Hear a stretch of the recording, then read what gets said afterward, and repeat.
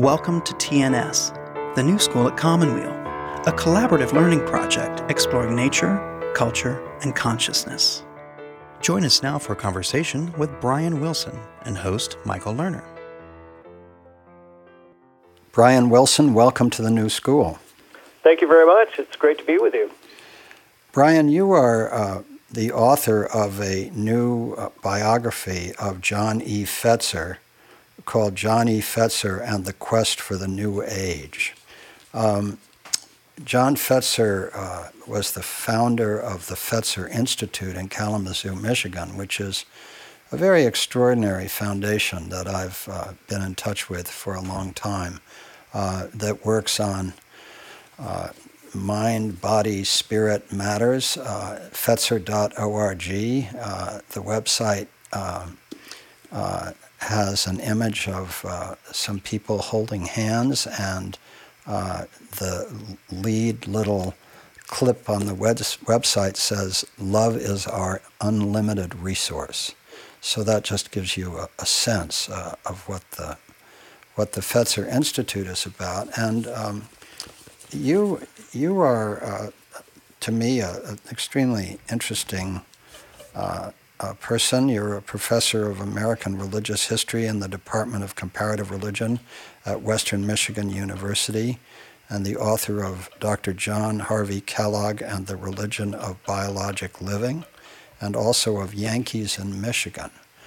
And I noticed also that some of your colleagues there, such as Arthur Versluis, is that how he pronounces his name?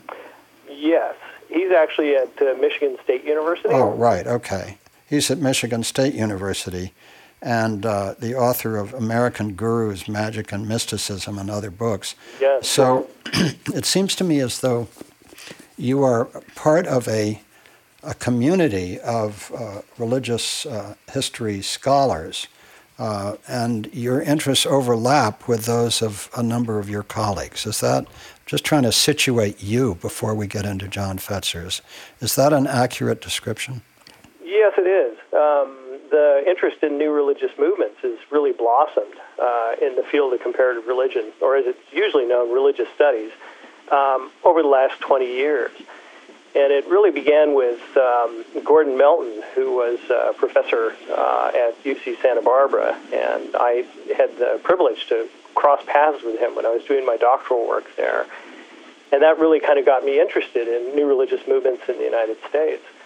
So there's really a cadre of scholars out there working on new religious movements very seriously, and there's just a lot of great work. And you mentioned Arthur Versluis, who's been doing really fantastic work on Western esotericism, primarily in the United States.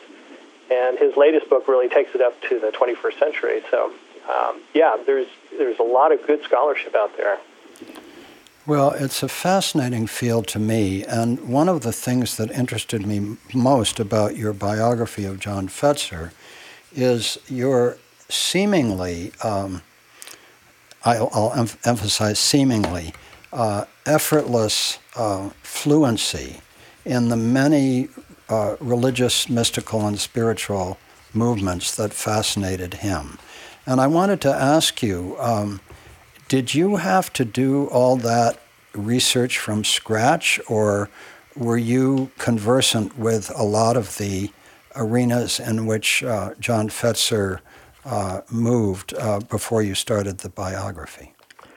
Well, it's kind of half and half, because there were some traditions like Theosophy that I actually had done quite a bit of research on, quite a bit of reading about. But then there are other things. For example, his interest in channeling, which I really didn't have a background in. So, for example, channeled texts like the Urantia book and A Course in Miracles, these were new things for me. So one of the joys of the project was I got to get really in depth with some of these traditions that I was already aware of, and learned a whole lot about just a wide variety of things that John Fetzer was interested in. I want to ask you a personal question, and I'm equally willing to be forthcoming myself. I'll start with myself. I have a strong interest in religious, spiritual esoteric and mystical traditions. I've had it for a long time. And so much of the material that you cover on Fetzer is familiar to me to differing degrees.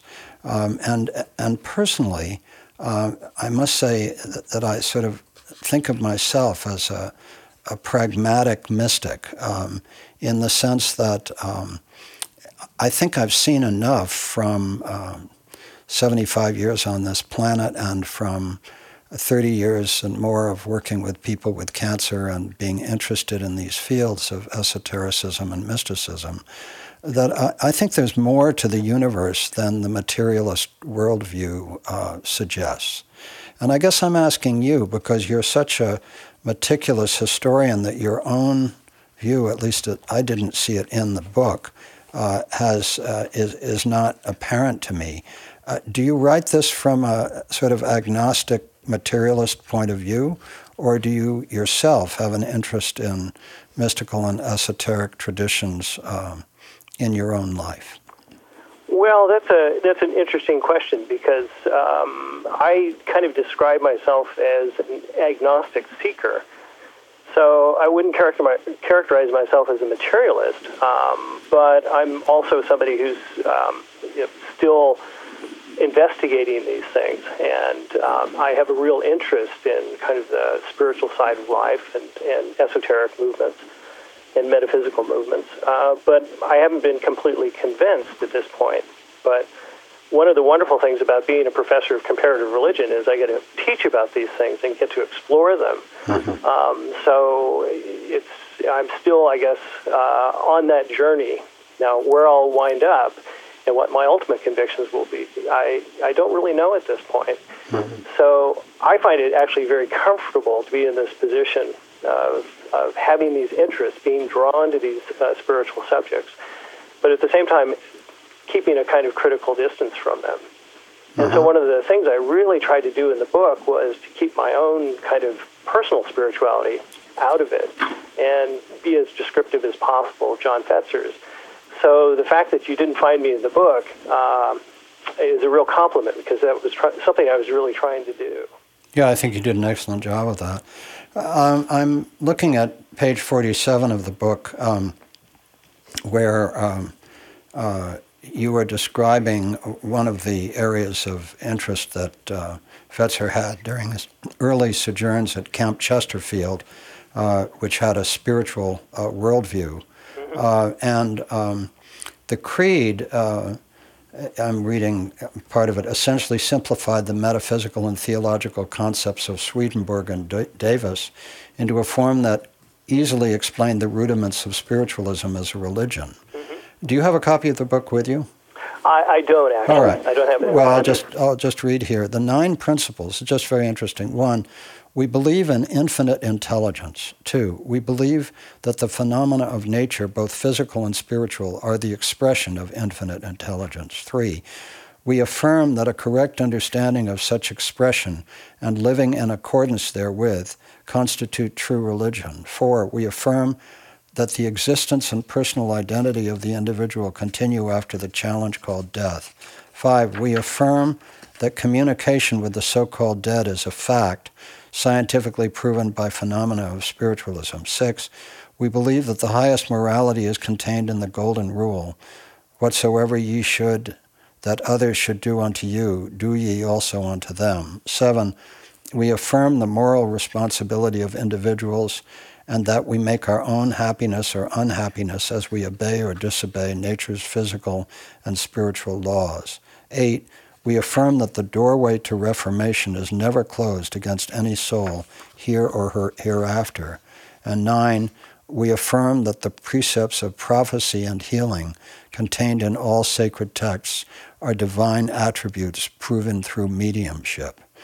I thought that was a quite clear and comprehensive statement of some of the principles John Fetzer was intuitively drawn to. Yes, especially I think the monistic worldview that is expressed there really summed up a conception of the world, the universe, that he had going all the way back to the 1930s when he first encountered spiritualism, just after he left Seventh-day Adventism. And that's a conviction, I think, stayed with him throughout his life. And part of that, I think, is due to the fact of his early experience with radio. And he was just absolutely fascinated with the idea that these energies were flying around. You could actually create technologies to tune into them. And so I think very early as a child, when he was experimenting with these things as a teenager, he came to the conviction that spiritual and physical energies are somehow interconnected, and so there's a kind of oneness to the universe. And so even though at this point he was still a committed Christian, and he became a Seventh-day Adventist as a teenager, I think this idea was in the back of his mind and probably was one of the reasons why he didn't find Adventism as spiritually fulfilling as he might have hoped, and why he ultimately left the tradition. So I think that's the key to understanding John Fetzer's worldview, this monistic idea. And then there's another idea in there that is quite strongly expressed, and that's the idea of perennialism, that the world's religions really contain kernels of these ideas. And so all traditions have their truths, and it's up to the seeker to basically explore these traditions, take them seriously, respect them, and take out the ideas that are useful for him or her. You know, that's so interesting that you mention the perennialism, or what's also called the perennial philosophy, which, as you know, goes back to the great Jewish heretical thinker Leibniz, among others. And Aldous Huxley wrote a great book at the end of World War II called The Perennial Philosophy, which reprised this, essentially, as you are well aware, some version that truth is one, paths are many, and that there is a unity at the heart of all the great religious and spiritual traditions. And it's interesting to me because I actually believed that was factually true up until a couple of years ago, when I was told by a wonderful professor of religious history and close friend, Mary Evelyn Tucker, who said to me, no, that's actually not true. It's not true of Confucianism, and it's not true of a number of other religions, and it might be true of the Abrahamic traditions, but it isn't broadly true. And also another great sociologist of religion at Berkeley that I interviewed also just sort of disdainfully dismissed the perennial philosophy as factually inaccurate. And it was interesting to me because even though these two great scholars were telling me that it wasn't true, I think there's, I don't know what it is, enough of the mystical romantic in me, or enough of something, that despite their dismissal, when I read the Confucian tradition and I read some of the other traditions, I still sense that perennial theme in some way. And I'm just curious, since you're also a professor of religious history, how do you hold the perennial philosophy? Do you think that it can be easily dismissed based just on historical religious facts, or do you think it's not as easy as that? Well, my personal feeling is it's not as easy to dismiss, because when these various traditions basically are translated across cultures, they find people who are fascinated by them and who are drawn by them. And I think there's something in them more than just simply the concepts and ideas. And I think that's the key. It's the experiential component of these traditions that draw people. And that, I think, is the core to this kind of perennialist idea. Now, I'm mindful of the fact that it's very easy, especially in translation, to distort religious traditions or to ignore the details that don't quite fit. So I understand why a number of scholars of religion these days dismiss the perennial tradition as a construct or a romantic construct of the early 20th or late 19th century. But on the other hand, I think there's a psychological fact, and that is these traditions do translate and they do fascinate. And I think it's in that we can actually make a pretty good case for the reality of a perennial tradition. That and the fact that we're all human beings. And I think, we're all material beings, but I think we're all spiritual beings. And I think this is the thing that also connects us as well. Would it be fair, I'm truly not at all sure about this, but would it be fair to identify the perennial tradition with the Hindu tradition of non-dualistic religion or philosophy? Well, I think it's easy. Once you take a kind of monistic approach to the universe, then it's easy to interpret away the differences in traditions, especially in terms of cosmologies.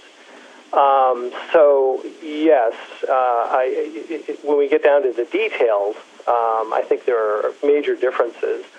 But it seems like the kind of key ideas, and again, I keep coming back to this idea of the kind of psychology of translation across cultures.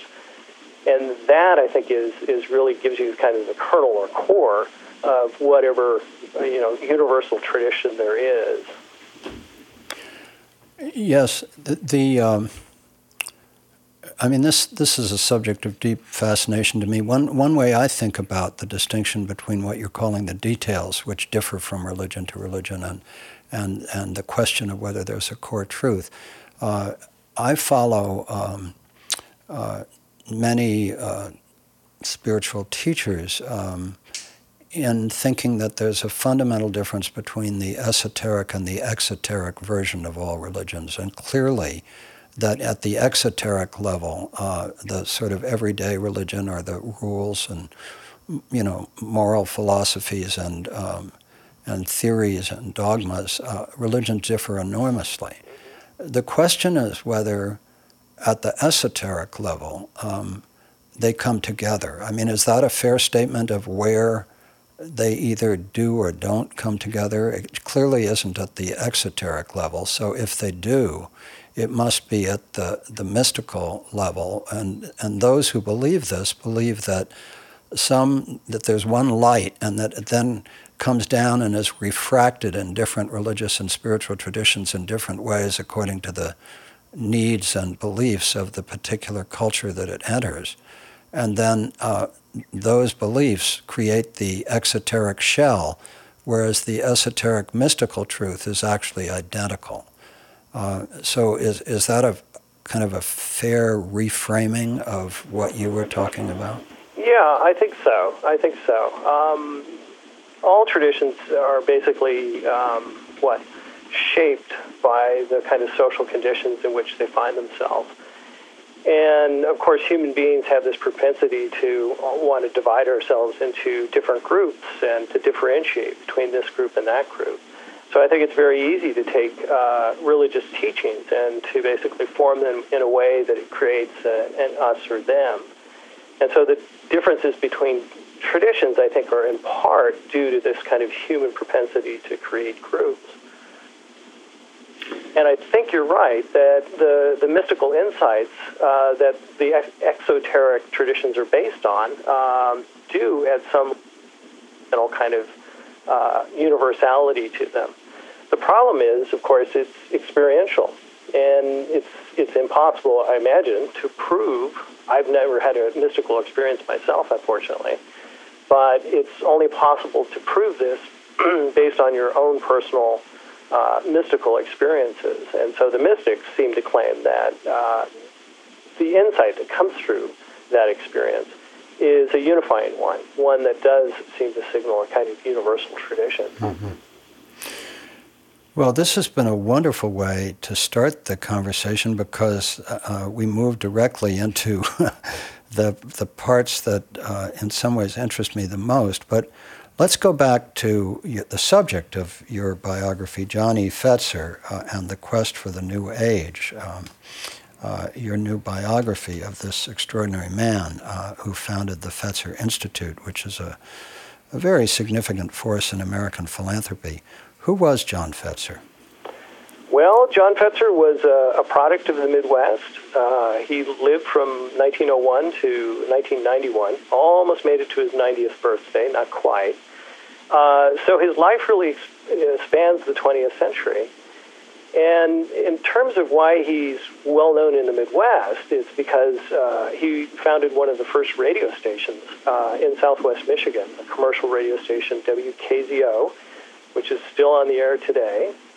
And he managed to basically parlay that single station into a network of stations, of radio stations. He got into FM, and then into television, and then later into cable. And he made himself extremely wealthy based on his business success. And in Michigan, he's best known because in the 1950s, he bought the Detroit Tigers baseball team. And so for years, for decades, he was the owner of the Detroit Tigers. So people in Michigan who know the Fetzer name, other than those who know it because of the Institute, know it because of the Detroit Tigers. So to sum up his kind of exterior life, he was an extraordinarily successful businessman. And in his interior life, which is a large part of your focus, in fact, it's the principal focus, how would you describe his internal spiritual journey? Well, it's interesting because I think he always had this very strong kind of spiritual interest in his life, and it developed as a child within a Christian context. And he was baptized a Methodist and went to Sunday school, and one of his only mystical experiences during his life was actually an experience of Jesus. He had an experience of meeting Jesus in an elevator, which is kind of an interesting story. He was in a department store in a small town in Indiana, and he was playing around in the elevator one day, and he got into trouble, and all of a sudden, he looked up and he saw a vision of Jesus, and Jesus basically looked down and said, "I'll never let go of you." And this was a tremendously formative experience in his life. And then later on, as a teen, after World War I, he contracted the Spanish flu, and his family really despaired of his life.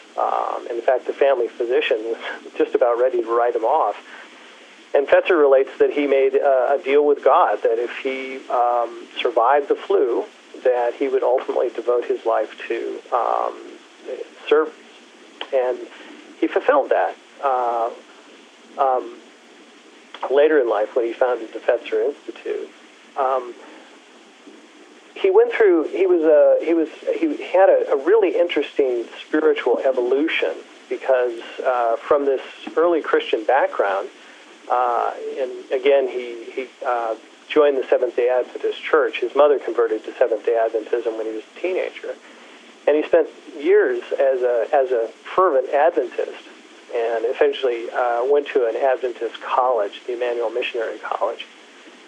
But at the end of his 20s, he found this spiritually stifling. So he left the church, and that was a big struggle for him. It was a very momentous decision. And a few years later, he made a trip down to Camp Chesterfield, which is the spiritualist camp in Indiana. And that's where he really came into contact with esoteric and metaphysical religious traditions. And it was here that he really understood that this was what he was looking for, that his spiritual life had been tending towards this. And that was in 1933, and until the end of his life in 1991, he continued to explore new metaphysical traditions and reading widely, adopting new practices, always evolving. So he really became a very kind of committed spiritual seeker throughout his life and very open to all sorts of new spiritual paths as they presented themselves.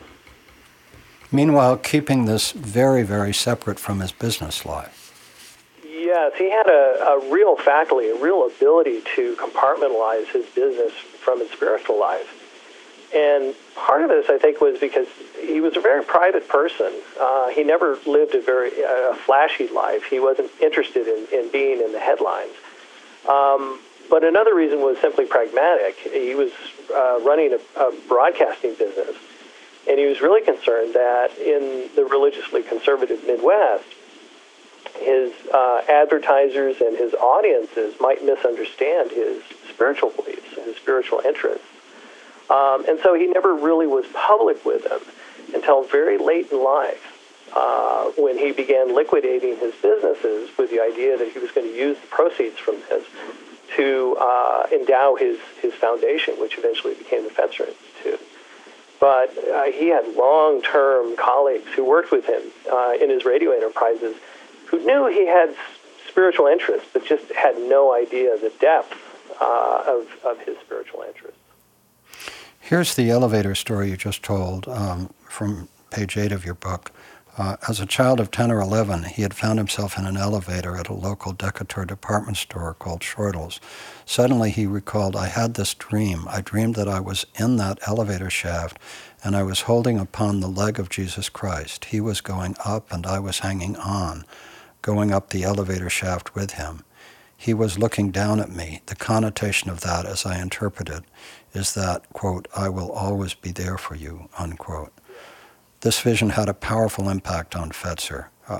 The incident, which was recorded in a 1982 interview when Fetzer was 80 years old, seems still to resonate with him with all the vividness and import that it had some 70 years before. Indeed, Fetzer offered up the anecdote to the interviewer as the key to his religious life, the first tip of the iceberg as to where I come from spiritually. Yeah. It's powerful. It is. And what's interesting is that even though Fetzer left the Christian church, he always maintained a membership in the local Presbyterian church, but he was never a churchgoer. But he always retained, he remained a Christian of a kind. And so the ideas that appealed to him in his early Christianity carried over into his later metaphysical pursuits. And so he always had very fond memories of even the Seventh-day Adventist Church, which he found as a kind of moral anchor for him was tremendously important. So he always found the good and the spiritually useful things in every tradition he basically came across. And this was part of his kind of evolutionary process of putting together his worldview over his many years. Your preface starts with a quote from John Fetzer. "If they ever write about me, the title will probably be The 9 Lives of John E. Fetzer." And interestingly, I doubt that it's an accident, your book almost exactly divides into 9 lives. Was that on purpose?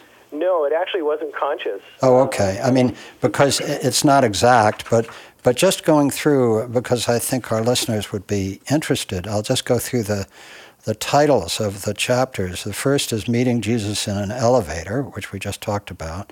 Then Leaving the Seventh-day Adventism, we talked about that. Then Restless Among the Spirits, Fetzer and the Spiritualist Mediums of Camp Chesterfield, we mentioned that. And then you go on to Finding Ancient Wisdom in the Midwest, Freemasonry, Hermeticism, and Rosicrucianism. And then The Ascended Master's Call, Fetzer explores the theosophical cosmos. And then Chapter 6 is Unorthodox Science, Fetzer, UFOs, and the Paranormal. And then 7 is Articulating a Worldview for the New Age. And then you go on beyond that to the Fetzer Foundation and parapsychological research, and to his psychic advisor, Jim Gordon, and to the Fetzer Foundation's mission, and so forth. You're listening to a TNS Conversation with Brian Wilson and host Michael Lerner. Let's go now to Articulating a Worldview for the New Age. Tell us about that. It has a very interesting context because in the 1960s and early 70s, John Fetzer basically decided to record his worldview as it was at that point in his life. And for me, as a scholar of religion, this is extraordinary because millions of Americans go through a kind of spiritual process, but very few of us actually record the steps. And so for Fetzer, this was the fascinating thing, because it was so well recorded that I could actually put together the elements of his worldview. But the immediate context for this was that John Fetzer was absolutely fascinated with genealogy, and he wrote 2 complete genealogies, the first one of his father's family and the second one of his mother's family. And part of it is, I think, his father actually died when he was very young, so he never knew his father.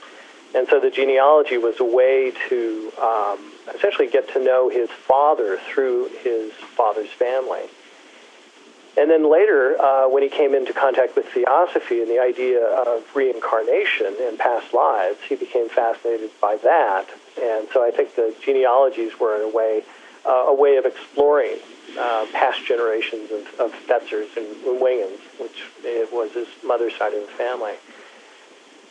So when he finally came to the point where he wanted to write out his genealogy and publish these, he took the last chapters of each book, there are 2 books, and he basically wrote out an essay for each one, talking about his worldview at that point. So the Fetzer genealogy has his early 1960s worldview, which was heavily influenced by the power of positive thinking and new thought movements. So there's a lot of discussion of the power of mind over matter and the psychology of that. And then in the early 70s, he published his mother's genealogy, and also wrote an extended essay for the end of that book. And the interesting thing about that is it was eventually published separately by the Fetzer Memorial Trust as America's Agony, because John Fetzer wrote that second essay in the context of kind of the challenges that America was going through in the late 1960s. So the student demonstrations, the war in Vietnam, political corruption, those kinds of things. And he was very interested in how the spiritual foundations of America could essentially be recovered and used to put the country back onto the right track. And so the America's Agony really records a worldview that's heavily influenced, in this case, by theosophy and the idea of guidance by ascended masters. So for me, as a scholar of comparative religion, having these 2 documents is just absolutely fascinating, because the change over a decade is marked, but there are spiritual kind of constancies in them, especially this monistic worldview, which became, I think at that point, really fixed in Fetzer's mind. He is so fascinating. I mean, the depth of his informal scholarship in all of these esoteric traditions was extraordinary in itself. And this period where he begins to really lay it out after many years of keeping it private, as you say, there's this a positive constructivist approach to life, an attitude of expectancy, a belief in accomplishment, and faith in oneself. I'm quoting from your book on page 111.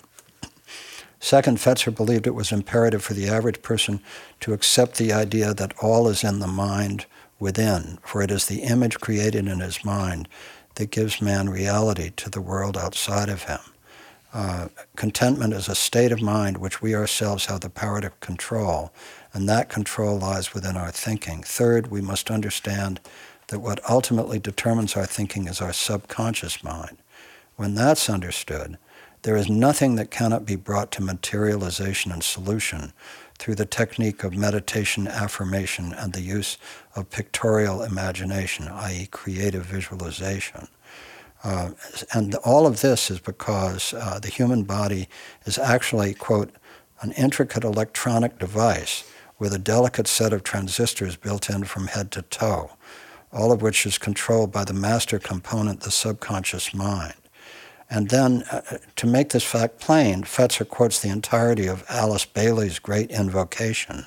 She is, of course, the founder of Theosophy, from point of light within the mind of God, let light stream forth into the minds of men. And it goes on from there.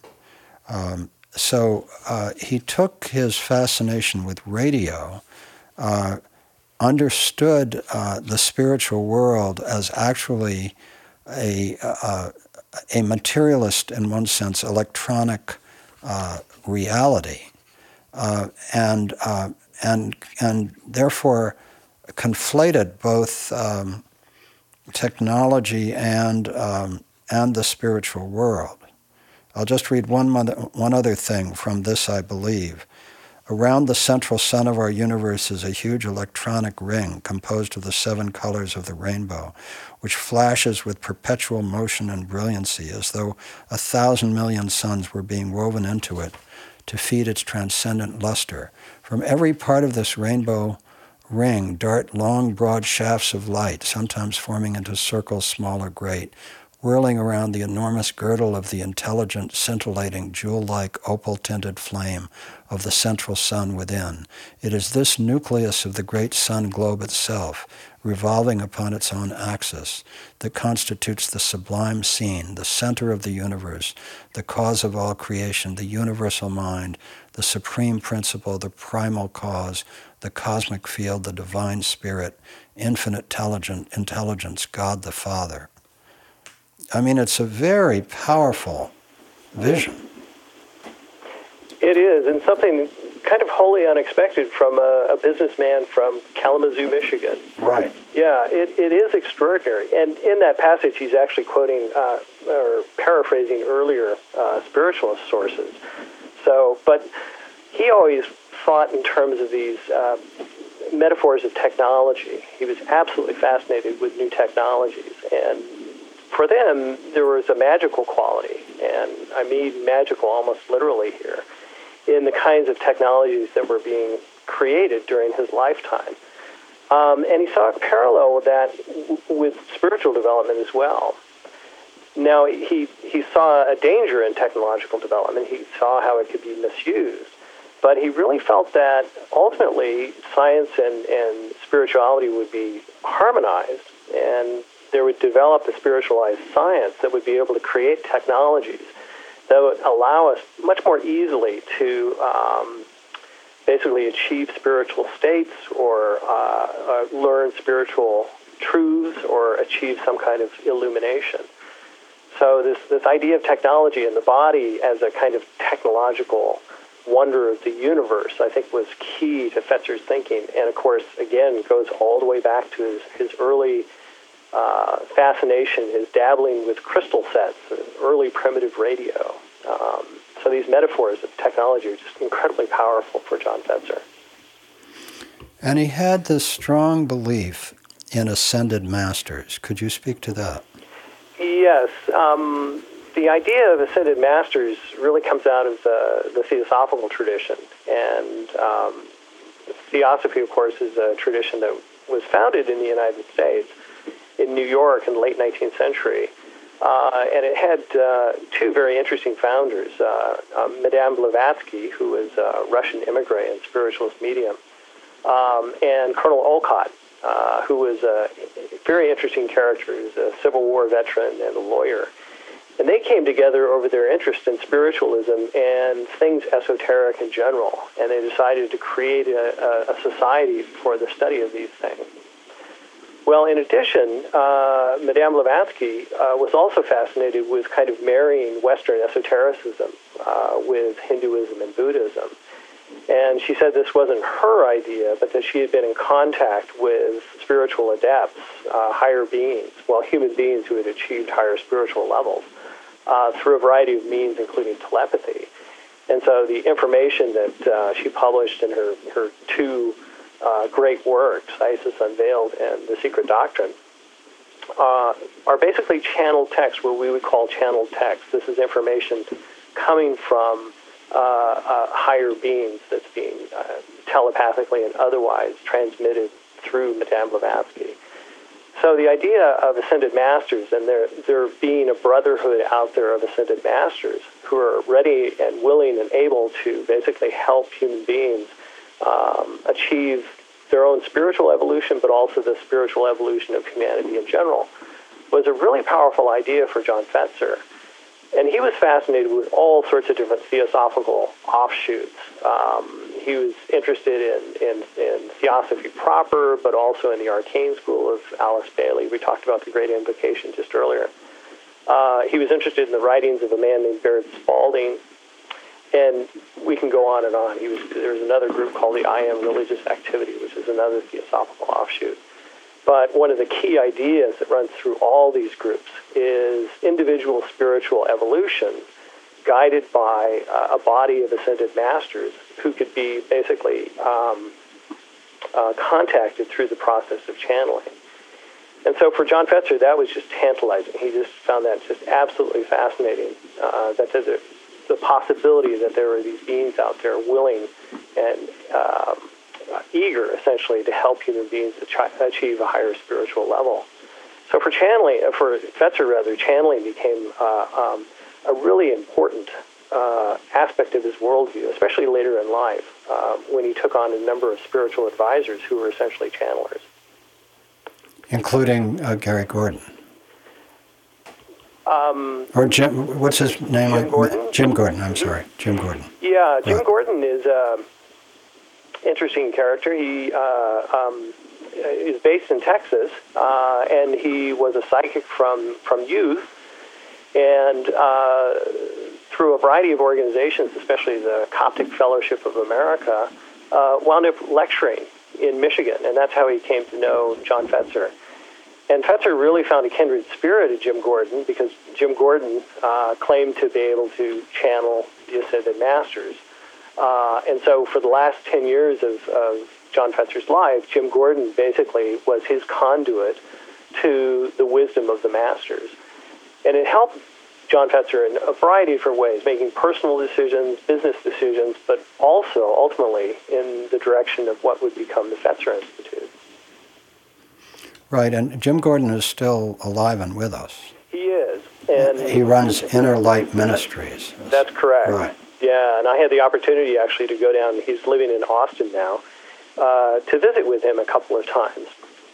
And he was fantastically informative, and one of the joys was that he'd actually saved quite a bit of documentation from his channelings, which were all recorded on cassette tapes and then eventually transcribed. So we actually have almost a full set of the channelings that Jim Gordon did for John Fetzer over a period of almost 10 years. And, you know, it's so interesting. I first came in touch with the Fetzer Institute when Rob Lehman had just taken it over. And I remember a meeting in Washington, D.C. that I think was sponsored by the Institute of Noetic Sciences, which he was very close to. And being in the Bay Area, I've been connected with the Institute of Noetic Sciences for many years, particularly when Brendan O'Regan was vice president for research and Wink Franklin was the executive director, and I knew Willis Harman as well. So that whole community is sort of part of my extended community. And I think it was at a ION-sponsored meeting, somebody sponsored it, but it could have been the Fetzer Institute itself in Washington, D.C., that I met Rob Lehman, who had just taken over the Fetzer Institute, knew Mr. Fetzer before he died, and was really essentially reframing the Fetzer Institute. And I've been friends and deeply respected Rob ever since.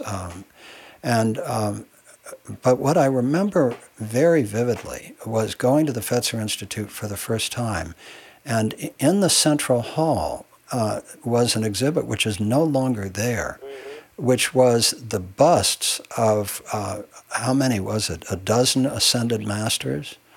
Something like that? I mean, yeah. Socrates and Christ, and can you name the people who were there? Let me see. Off the top of my head, there was Socrates, Ramses, Christ, right? No. Oh, Christ actually, was not it was Joseph of Arimathea. Oh, okay. And let's see. There was King Henry, Francis of France. Thomas Jefferson. Right. And I'm sure I'm leaving out Right. a few. I don't have the book in front of me. Now, help me with this, because I believe, for one thing, Fetzer was a very high-level Freemason, right? Correct. Yeah. Extremely high-level Freemason. So did he not view himself as one of the, or potentially view himself, I may be wrong, as one of the masters, and in fact, potentially an incarnation of some of the people whose busts he had in that rotunda? That's correct. That's correct. During his lifetime, he was very modest about his kind of spiritual achievements. Right. So people tried to label him a master, but he was always demurred. He basically said, well, no, I haven't quite achieved that. But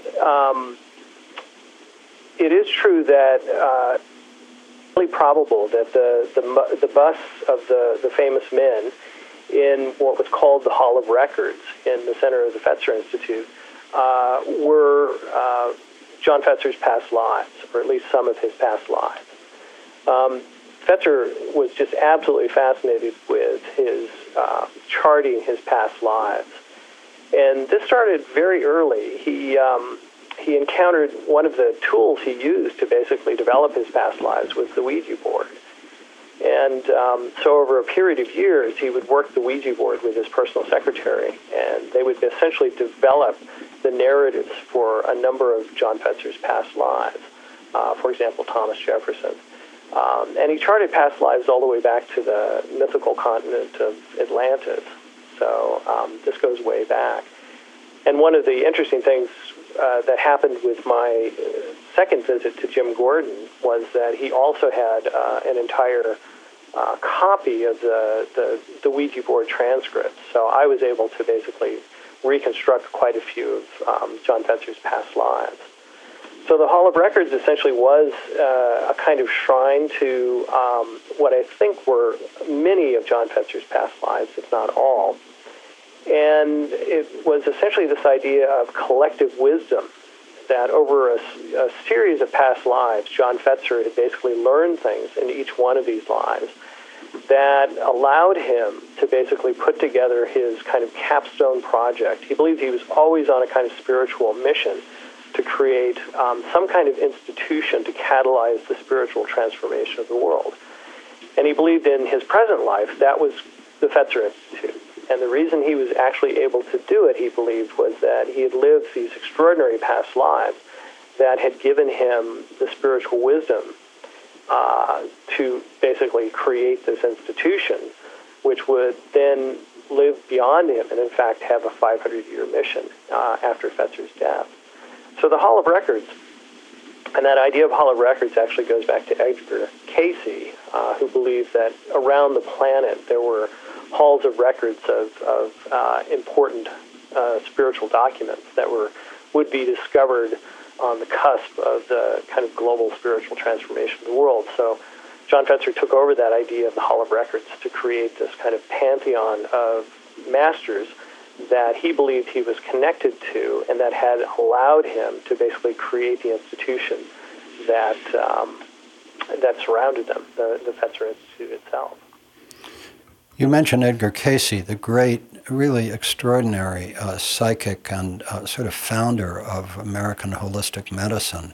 And very interesting, you probably know this, many parallels to Rudolf Steiner in Europe. Yes. You're familiar with those parallels? Well, I know a number of the themes were parallel. Yeah.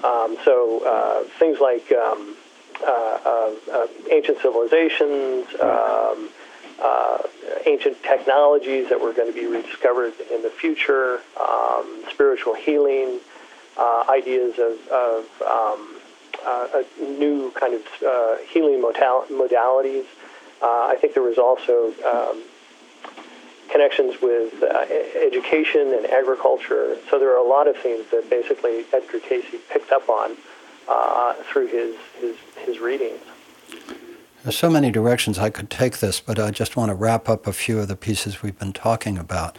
One of the great challenges that Rob Lehman and his colleagues faced as they took over the Institute while John Fetzer was alive and then after his death, was how to take this extraordinary esoteric vision and its mission of finding the scientific verification through parapsychology research and the like, into, quote, the real world, and to find a way for this work to be respected and credible. I mean, just as John Fetzer found it necessary to keep his inner mystical and esoteric beliefs private so that he could be a businessman, in effect, the Fetzer Institute faced a similar challenge of how at once to be faithful to, as they say, Mr. Fetzer. Everybody always calls him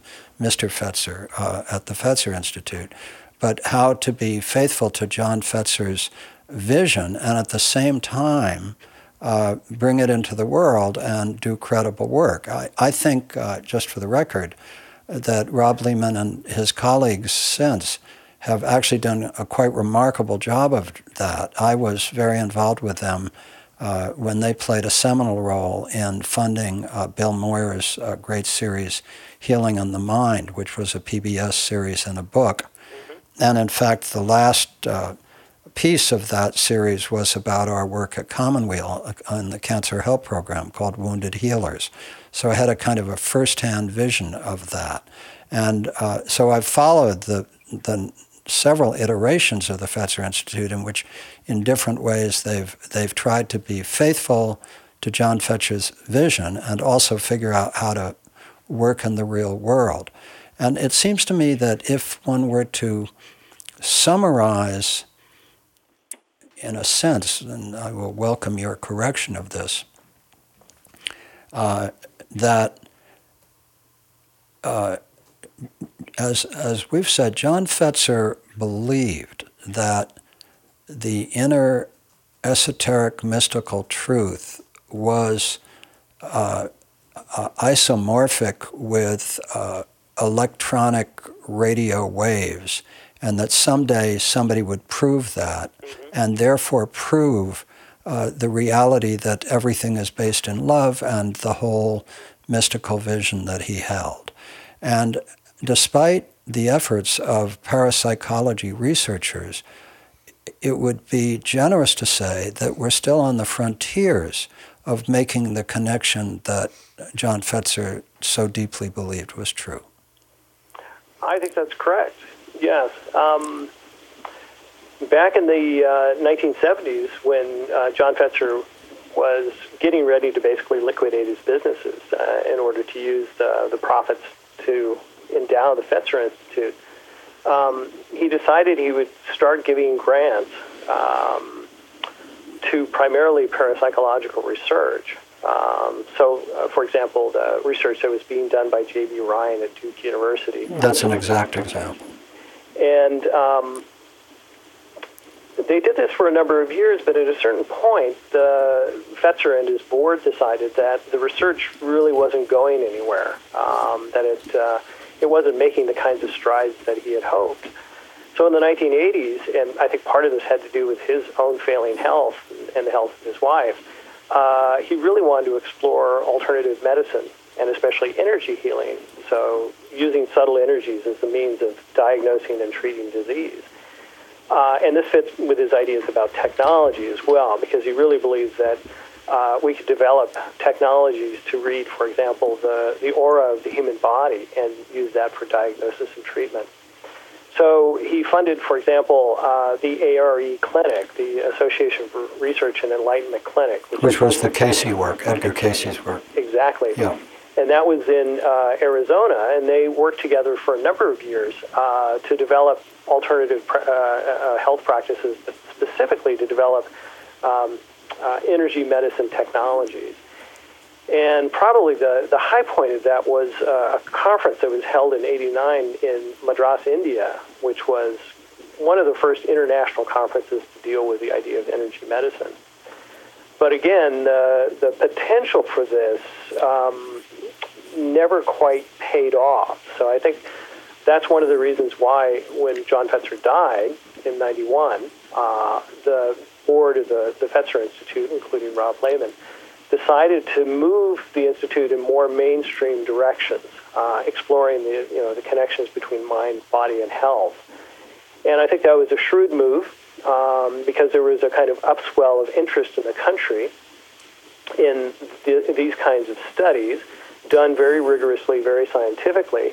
And while the payoffs wouldn't be as spectacular as John Fetzer had hoped with his energy medicine technology, there was already a long track record showing that by honoring the connection between mind, body, and spirit, you could actually affect healing. So I think you're exactly right. Rob Lehman really moved the Institute in a much more kind of mainstream direction, but honoring John Fetzer's vision of the spirit. And even in more recent times, when they've really focused on love and forgiveness and promoting partnerships and programs to basically promote spirituality in everyday life, again, this really honors John Fetzer's commitment to what he hoped would lead to global spiritual transformation. So the Institute itself has evolved, but I think it's evolved in directions that John Fetzer would definitely approve of.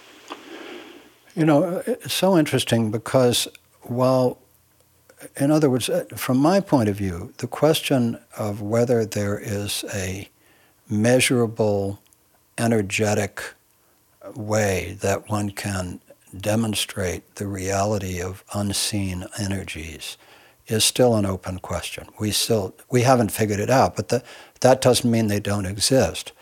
What to me, and I'm just speaking personally, is pretty unquestionable is the reality of a set of phenomena that we don't have explanations for yet. So, for example, the remote viewing work, it's pretty clear to anybody that looks at it objectively that there are people who have the ability, the Central Intelligence Agency, the military, lots of others have explored it. There are people who have the ability to do remote viewing. It's pretty clear to me, in fact, entirely clear to me, that there are medical intuitives, of whom Edgar Cayce is a perfect example, but there are many medical intuitives working today who have gifts to see into people's bodies, minds, spirits, and provide information that was completely unavailable otherwise. It's entirely clear to me that the Society for the Study of Near-Death Experiences has well demonstrated that many people with near-death experiences, and there are many more now since we keep resuscitating people, often have the experience of going through a dark tunnel, seeing a light at the end of it. They may see the light as the Christ or a garden or something else. And then either they're asked, do they want to go on, or they are told it's not their time, and they go back into their bodies and essentially never fear death again. It's clear to me that, ESP phenomena, which the Institute of Noetic Sciences and many others have worked on, are real phenomena. So my experience is that while we haven't demonstrated what John Fetzer hoped to demonstrate, namely the physical, electronic, or electromagnetic basis of these phenomena, the phenomena are, to my mind, real. They're very real.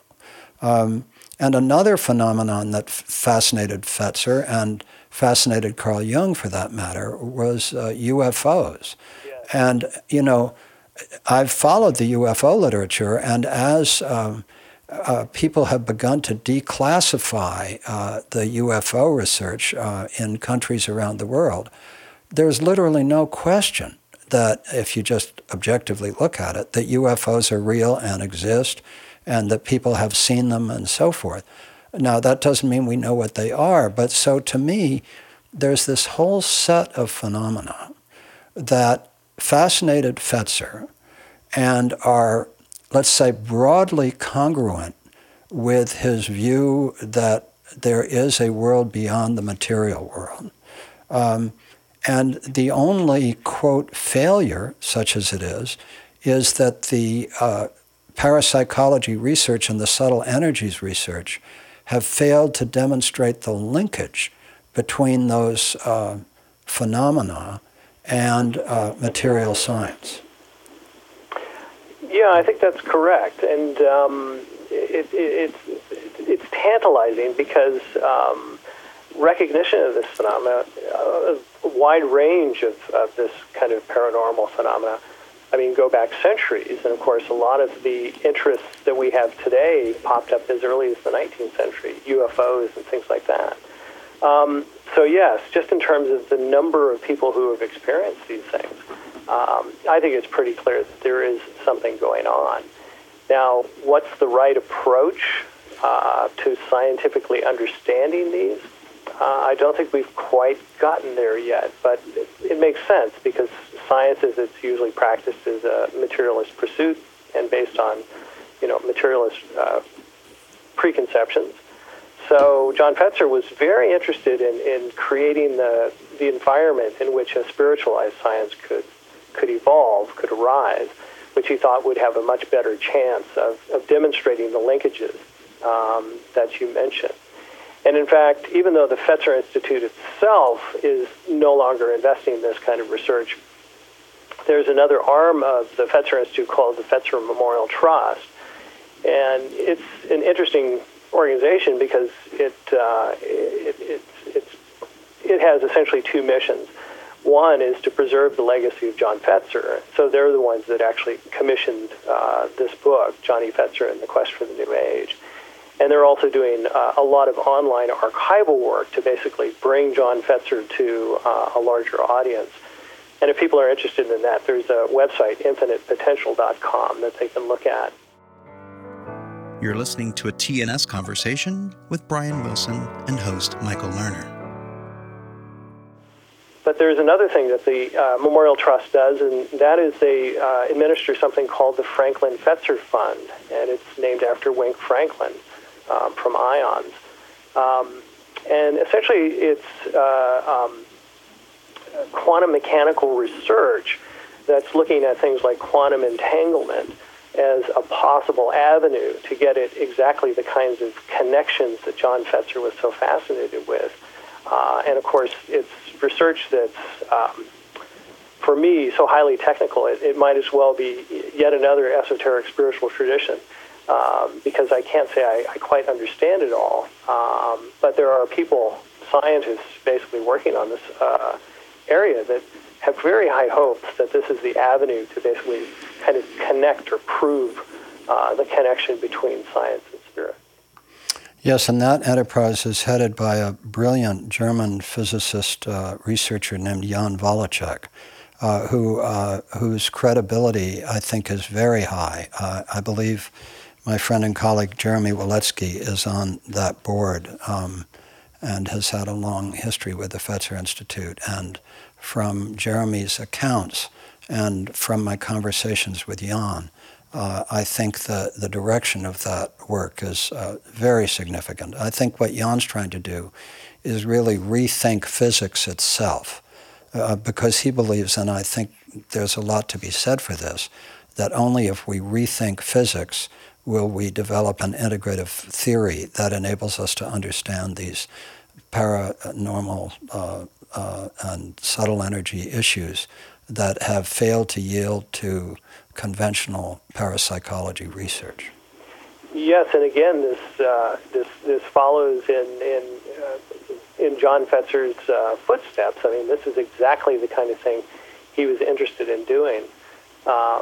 He was hoping that we might actually accomplish more in his own lifetime, but he realized that this was a long-term pursuit, and that it might take decades in order to perfect this. But this is precisely the kind of spiritualized science that John Fetzer was convinced was going to be so important for the next evolutionary step in the planet. Now, Fetzer practiced transcendental meditation for a while. He had an interview with the Maharishi and talked to him about the effective use of TV to promote the TM message in the United States. But in the 1970s, you write, he discovered A Course in Miracles, which is a very, very significant piece of work. Tell us about the Course in Miracles and Fetzer's interest in it. Well, this is a very interesting story because he was always fascinated with channeled texts and always interested in reading new channeled texts. And during the 1970s, he had a mild heart attack and wound up having to go for a time to recover at his home in Arizona. And there, his friend Judy Scutch Whitson, tracked him down because she had come into contact with the channeler who basically provided material for A Course in Miracles, and took it upon herself to publish these materials. And so one of the first published copies of A Course in Miracles, Judy Scutch Whitson sent to John Fetzer while he was convalescing. And he read these materials, and he felt that this was the thing he was looking for all his life. I mean, it was a very comprehensive but understandable relation of the monistic worldview and the power of mind over matter. So from then on, A Course in Miracles really became one of his Bibles, one of the things he always went back to. He created study circles to study A Course in Miracles. So when he was back in Kalamazoo, he got a group of trusted friends together who basically read the 3 volumes of A Course in Miracles in order to basically put these ideas into practice. And that group lasted for several years. Eventually it disbanded, and then in the 1980s he created a new group of spiritual friends, which they simply called the Monday Night Group. And it would begin with, for example, reciting the Great Invocation of Alice Bailey, and then studying portions of A Course in Miracles, and then studying the latest channelings from Jim Gordon. So for him, A Course in Miracles just became a tremendously important text in his life. Yes, and as you mentioned, Judy Scutch Whitson introduced him to the Course, became an important advisor to him. Fetzer once told her that they'd been married in a previous life. She served on the Fetzer Institute board for the next 20 years. And it was through Whitson, and I'm reading elliptically from your text, that Fetzer enormously expanded his contacts in the psychic and metaphysical subcultures of the U.S. So she introduced him to Brendan O'Regan and Willis Harmon of the Institute of Noetic Sciences, Andrija Puharich, who promoted Uri Geller and was an expert on Nikola Tesla. And he met Stanley Krippner from the California Institute of Integrative Studies, and William McGarry from the Association of ARE, and so on. So he really was deeply conversant with the whole subculture of the psychic and metaphysical world in the U.S. And I think, fair to say, respected in those subcultures. It wasn't like he was just a wealthy guy who was interested, because, as we've seen, he had an extraordinary grasp of a lot of these issues, and they were his central life passion. Yes, I think sometimes when he was introduced to these kinds of stars, there was a little bit of skepticism. Who is this businessman from the Midwest? But once they got talking and understood the kind of depth of his knowledge and his curiosity, just how far he respected these people and how much he really deeply wanted to learn from them, it really opened doors. And so he cultivated not only a local circle of kind of what I'm calling the Kalamazoo metaphysical underground, but also people nationally and also internationally who were outstanding, figures in the paranormal world, in the metaphysical world, And so it's amazing the kinds of networks he created. And, of course, these became tremendously important as he developed the Fetzer Foundation in the 70s and 80s, which eventually would become the Fetzer Institute. So, yes, and again, all of this, while he's running his multi-million-dollar businesses, he's also really extensively exploring all sorts of metaphysical avenues, nationally and internationally. So it's amazing that he had this focus and this energy and this curiosity to learn, which continued right up until his last days. Tell us about an extraordinary moment when he asked Judith Skutch Whitson to arrange for him to have an opportunity to experience LSD. This was on February 17, 1979, at the Smuggler's Inn Motor Lodge in Tucson. Fetzer and Whitson met with three others, including Willis Harman and Al Hubbard, both of whom had done LSD research and were skilled in the controlled use of the drug. After a brief discussion about what Fetzer hoped to gain from the experience, the group gathered in a circle where Fetzer recited a prayer from the Course in Miracles, followed by a 10-minute meditation. What happened then? Well, they administered the drug, and apparently for hours and hours afterwards, he had gone into something like a trance state and began talking in the voice of the Holy Spirit. And it's interesting because the reason John Fetzer wanted to do this was that he had some psychic experiences, some mystical experiences in his lifetime, but he never really thought he had a really rich mystical life, and for that reason he relied quite a bit on psychics and channelers to basically access this.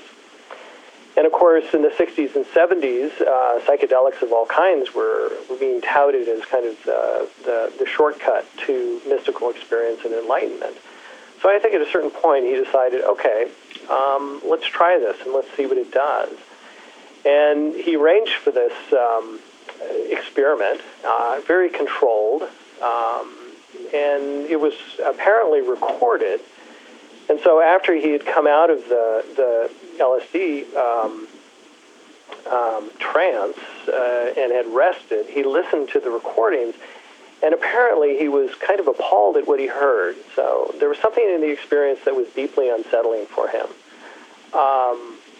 And unfortunately, we don't know exactly what that was. The tape, if it still exists, is hidden someplace, long gone. There's no transcript of it, so we don't really know what he was talking about when he was under the influence of the drug. But whatever it was something that was, again, he found troubling. He found difficult. And he never tried it ever again. And in fact, he basically, didn't want to have any kind of drug experience after that. But what's fascinating is, he at this time was, I think, 79. So he was getting up there, and yet he still had this kind of adventurous spirit that he was going to try this. But having tried it once, he decided that the experience was powerful, but in ways that weren't entirely positive for him. And so from then on, he really simply relied on psychics, and especially Jim Gordon, to give him the access to this kind of mystical or spiritual life that he craved. But he never again wanted to try a drug experience. I'm reading from your book, page 147. According to Whitson, this is after the drug was administered. Well, let's see. Fetzer spent 24 hours under its influence. According to Whitson, Fetzer spoke for much of this period in a deeply altered voice, beginning with, quote, "I am the Holy Spirit. I will tell you about your race," unquote. The voice then proceeded to narrate the creation of the universe and the history of the world up until the founding of the United States, at which point it dwelt upon the writing of the Declaration of Independence and the role of Saint-Germain in the process. The voice also told Fetzer about his spirit guides and assured him that he would always have spiritual help in his further journey. And then, as you say, despite this assurance and despite the fact that the drug had no lingering after effects, it is reported Fetzer found the entire experience unsettling, if not embarrassing. It's not clear why. and so on. But he tried it. He did. Yeah. He did. And I think he was glad he tried it, Yeah. even though it wasn't a positive experience for Yeah, him. yeah, It did give him a kind of glimpse into something wholly other, and I think that informed his thinking from then on. Right. But he was pragmatic enough to know that, okay, this really wasn't for him. Everybody has a different path, and his wasn't along these lines. yeah. You know, it's you've spent time at the Fetzer Institute itself, I imagine. Did you spend much time in their archives? I've spent some time there. I read both of the genealogies. I've read everything published I could get my hands on about Fetzer. Did you spend much time there in your research? Yes, I was very lucky because my institution gave me a sabbatical for a year, and this was a couple of years ago. And basically, the Fetzer Institute set me up in an office in their beautiful and very interesting administration building. And I had full run of the archives, which turned out to be just extraordinarily rich, going all the way back to John Fetzer's childhood. So the archives were just a wonderful experience. And as you can see by the documentation in the back of the book, there was a lot to go through. And it just made for a very, very rich portrait. And there were surprises, too. One of the joys of a researcher is to basically encounter new archival material and new documentary material. And that happened during my sabbatical because I was very interested in the process by which John Fetzer left Seventh-day Adventism, which played such a big role in his life and was very formative. But we really didn't know a whole lot about it. But just serendipitously, the Institute, which still owns John Fetzer's home, was cleaning out a closet and at his old home and found a very small suitcase that had been tucked away years ago and forgotten. And when they brought it to the Institute and opened it, it contained just a number of anti-Seventh-day Adventist pamphlets, books, all sorts of materials, including a series of letters that John Fetzer had exchanged with other Seventh-day Adventists or people who had left the Seventh-day Adventist Church and had served kind of as his mentors in bringing him out of the church. So it allowed me to basically create this fully orbed kind of understanding of the process by which he left the church, which for him was very difficult and in some ways traumatic. So that archival find was just extraordinary, and I think adds to the richness of the book. Something that interests me about Fetzer, he never let go, is it not true, of his connection not only to God, but to Jesus, to the Christ. And Christ remains central to him throughout. Is that not true? That's correct. Both the person of Jesus, the Jesus of the Gospels, I think, remain tremendously important. And of course, you know, his whole ethical basis is the Golden Rule, John Fetzer's. But he also thought in terms of what he called Christ consciousness. And again, this is another idea that comes out of theosophy and metaphysical religions generally. And that's the idea that the Spirit, the Christ Spirit, basically permeates the universe as an energy and is available to all who wish to cultivate it. And it helps people to basically further their spiritual journey or further their spiritual evolution. So John Fetzer talked quite a bit about the Christ consciousness. And early on, there was actually a kind of affirmation that people at the Institute were asked to make that included an acknowledgement of the power of the Christ consciousness. So for him, yes, his Christian roots always continued throughout his life, not in a very orthodox way, but in a very powerful way and a very meaningful way for him.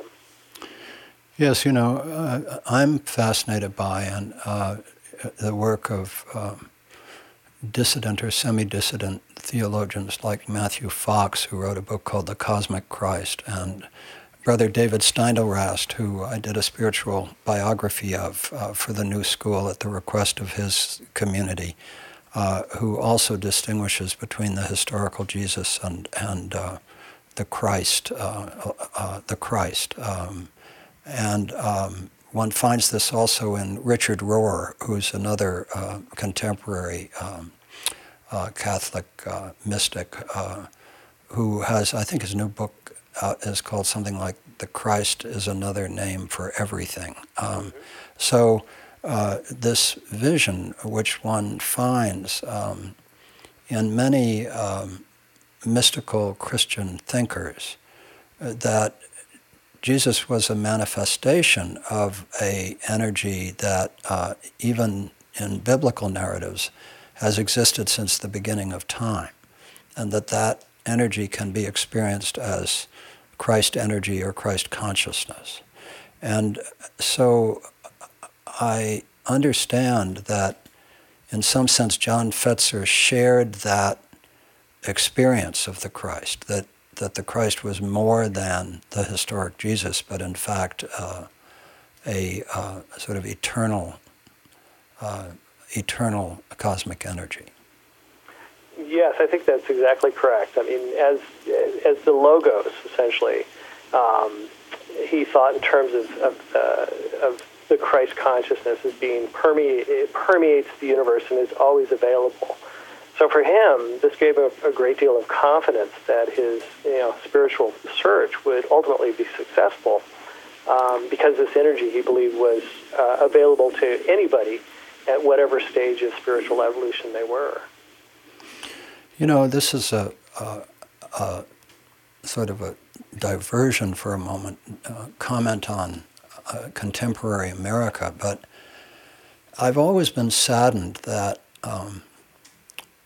progressive circles that focus on important issues like the environment and justice and democracy and many things I deeply believe in, but they often look down on people who in their lives, like John Fetzer, have had transformative experiences of Jesus or of the cosmic Christ, Christ energy, whatever you want to call it, as somehow lesser than other manifestations of spirit or just a secular worldview. And, I find that so sad because what possible reason is there for seeing these transformative experiences of the Christ that can have such powerful effects on individuals' lives and on whole communities? What is the reason for seeing that as lesser than, Buddhism or Sufism or any of the other things that are much more, or for that matter, Judaism or Islam or any of the things? It's almost as if in the progressive community, the one thing that is suspect is to have had a life changed by an experience of the Christ. And I find that sad because it cuts the progressive effort to bring justice and democratic values and so forth to everyone by sort of excluding the manifestation that so much of the country still holds sacred. So I just, it's a diversion, but it's in my heart, so I mention it. No, I have to agree, and I think part of it is a lack of understanding from people coming from a secular worldview that there's not simply a Christianity, but Christianities. Absolutely. And so there's a tendency to lump anybody who has a Christian experience together with, very intolerant versions of Christianity, of fundamentalist Christianity. So I think there's a tendency to tar with the same brush, and a lack of nuance, a lack of understanding that kind of provokes these kinds of knee-jerk responses. But I think you're exactly right. I mean, it's another resource that should be recognized for the ultimate kind of reformation, not only of this country, but of the planet. One of the things, my wife is a scholar of comparative religion and environmental studies, and she basically studies environmentalism within Christian congregations, which tends to be a rather neglected theme or topic. And she's finding that within a variety of different Christian congregations around the country, there's an immense respect for the environment and a way of working in Christian values to basically protect it. And this is something that people aren't aware of, again, because I think they tend to conflate much more kind of intolerant versions of Christianity with Christianity as a whole. So I think for us, scholars of religion, we need to basically recover the nuance in order to basically demonstrate that that there are people of goodwill out there who come from a Christian background who have a tremendous amount to contribute to basically kind of the revitalization of the nation and of the world. Yes, and I think one of the things that I know we're both aware of is the growing number of people who call themselves spiritual but not religious. Yes. And so one finds this, a quote, spiritual but not religious theme, which in one way is very salutary because it rises above sort of dogmatic, exoteric expressions of all the great traditions. But on the other hand, what it cuts people off from is many of the shared rituals and sense of community that really only some kind of community of spiritual experience provides. And so I think that's one of the great dilemmas that we face, that organized religion, because it tends to celebrate the exoteric, more dogmatic dimension of religion, turns people off for good reasons. And so many of them go into a kind of disembodied spiritualism, whereas, in fact, if you look within all the great religions, you find the esoteric core, which really is the spirituality that I think many people are looking for. So it's a very complicated, difficult psychological situation, I think, that we find ourselves in. Yeah, because it's fascinating. One of the things that the Fetzer book led me to do was to do much more extensive research on this growing demographic of spiritual but not religious. And they've even come up with an acronym for it, SBNRs. And what's interesting is the sociologists who are doing most of the research on this group, what they demonstrate is that there's a real hunger for community among the SBNRs. And they do come together in some ways, sometimes virtually, sometimes actually in the flesh. But the groups they form tend to be very fragile. They tend to fragment easily. So I think you're right. I mean, community has to have tradition behind it as well to create that kind of foundation and cement. And giving that up for the freedom of being an SBNR is problematic, because you're also giving up the kind of cohesiveness that creates powerful communities that are necessary for social and change, environmental change, what have you. Are you going to write about this, or have you? I haven't. I've been thinking about it, and one of the things that the Fetzer book has motivated me to do is to create a course, which I'm simply calling Introduction to Spirituality Studies. And what I'm hoping is, after teaching this for several years, that I can develop a textbook. Because what I found was, again, there's a great deal of nuance here that gets lost. All religious traditions, I mean, when you practice the highest values and beliefs in a religious tradition, that is spirituality within that tradition.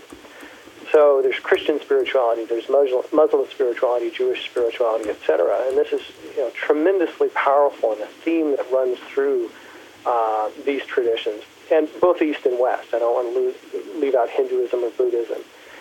But in this country, we've also developed this very independent kind of spirituality. And I trace it back, of course, to Ralph Waldo Emerson and his self-reliance, which, as you put it, tends to be kind of a disembodied spirituality. It's a highly individualistic spirituality, which is problematic because it doesn't have these communal elements to it. So what I'd like to do in my course is to balance traditional spirituality found in established religious traditions with this developing kind of independent spirituality, American spirituality, or spiritual but not religious spirituality, and talk about the overlaps between the two and how both bring important resources to the world. On the one hand, tradition, but on the other hand, freedom. And we need to somehow integrate these things in order to go forward. Well, that's fascinating. The spiritual but not religious, SBNR, they're also known as spiritual but not affiliated, SBNA.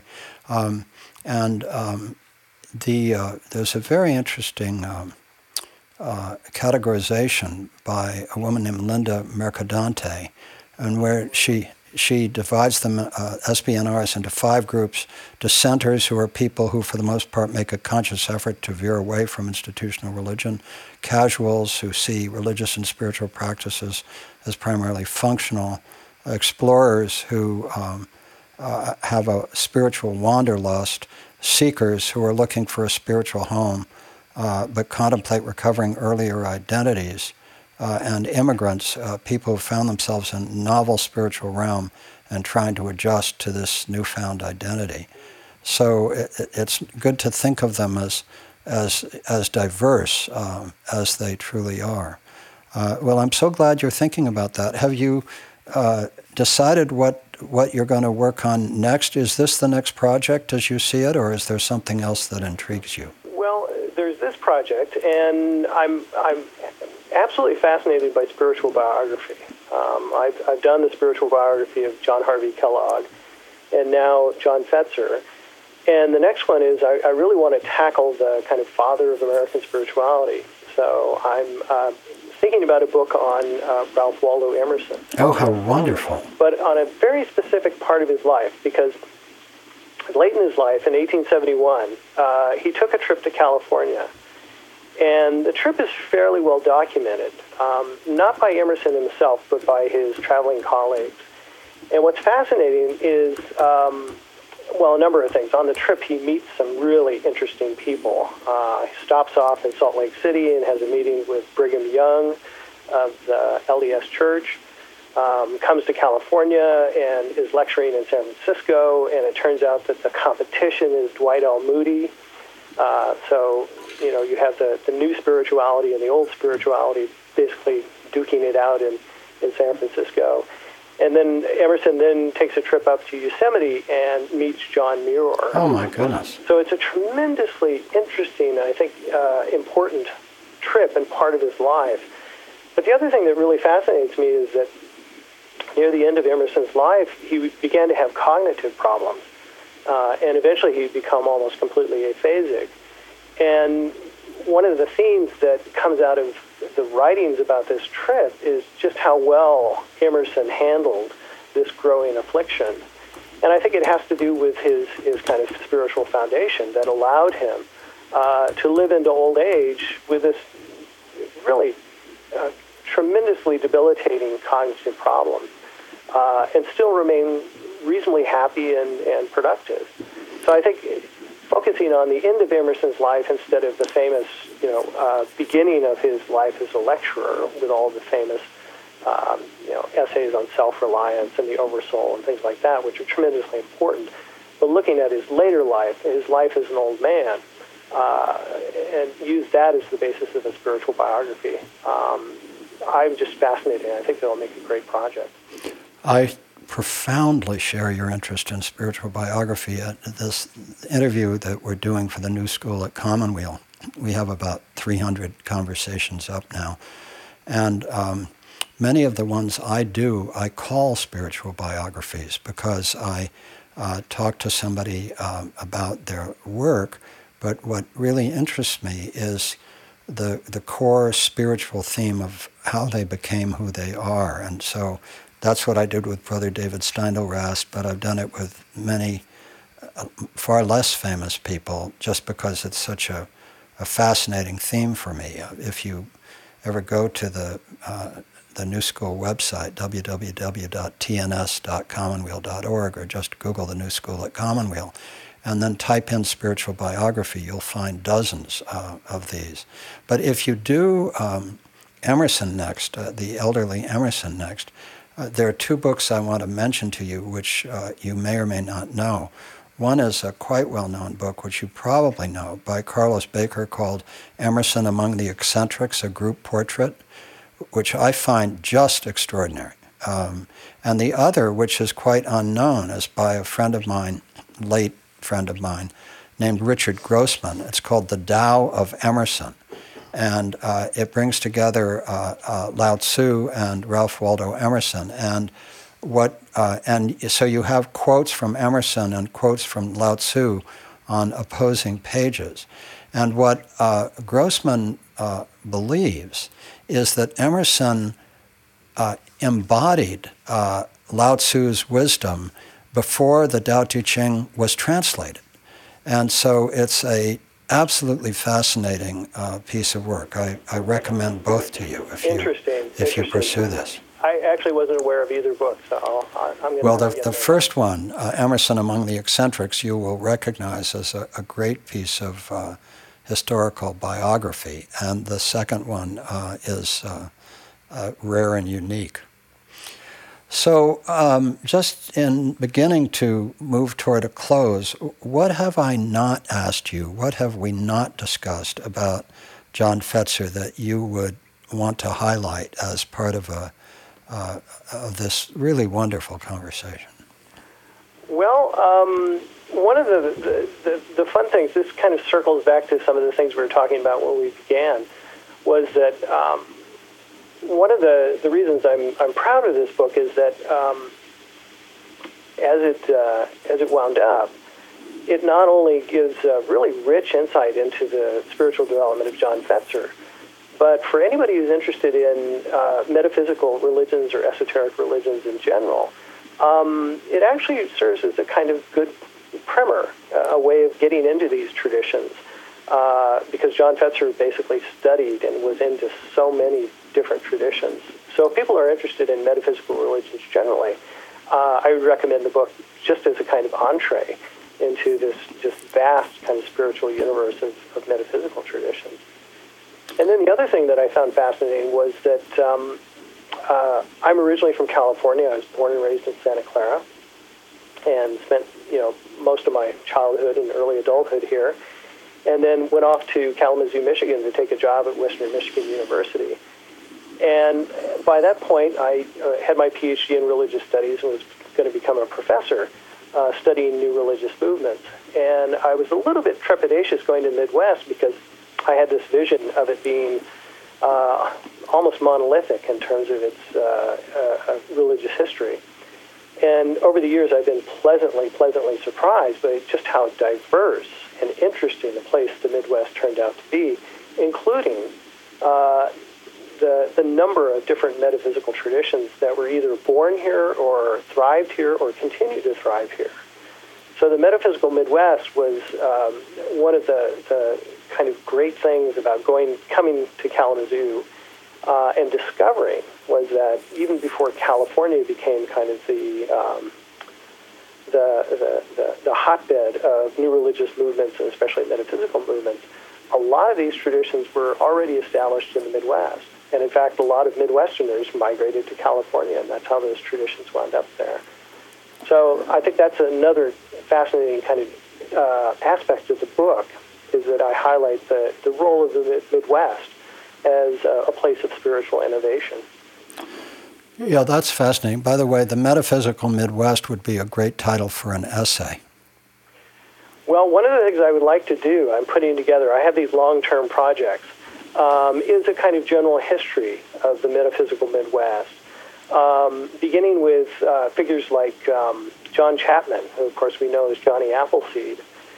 And as a kid growing up, of course, we always were told about this wonderful philanthropist who came by and gave people apple seeds.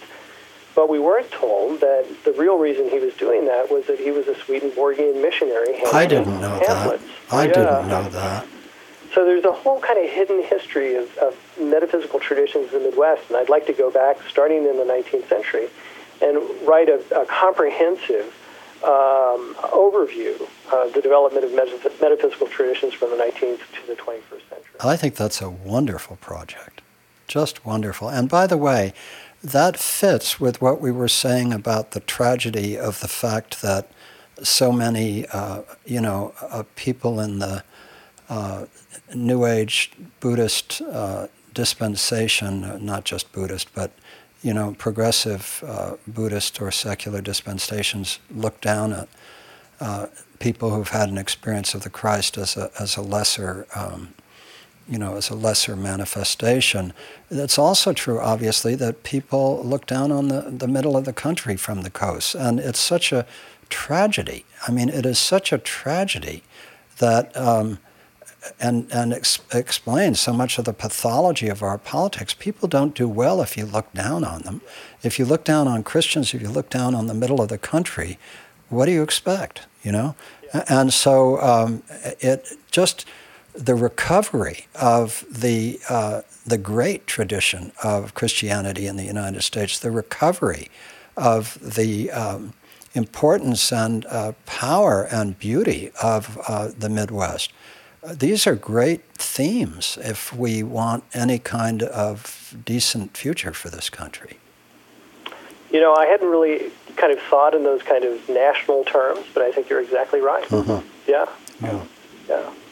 Anything else that we've missed? It's been such a rich conversation, but I just want to make sure we're not missing one last piece that you'd like to mention. No, I think we've pretty well covered most of the themes. Mm-hmm. Yeah. Well, I want to recommend your book, Brian Wilson, John E. Fetzer, and the Quest for the New Age. It is an extraordinary biography of a very remarkable man, and I think it's wonderful. I look forward to looking at your book on Kellogg.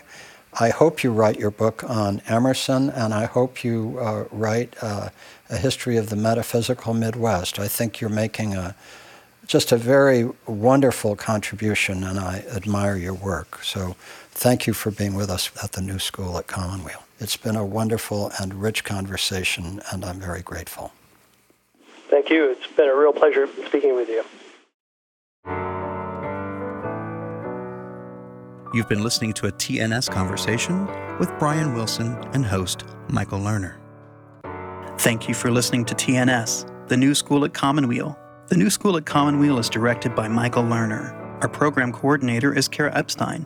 Our audio producer is Ken Adams. And our theme music is by Suzanne Ciani. Visit us online at tns.commonweal.org. That's tns.commonweal.org. Commonweal is spelled COMMONWEAL. You can also find us on SoundCloud, iTunes, Facebook, YouTube, and Vimeo. Thanks for listening.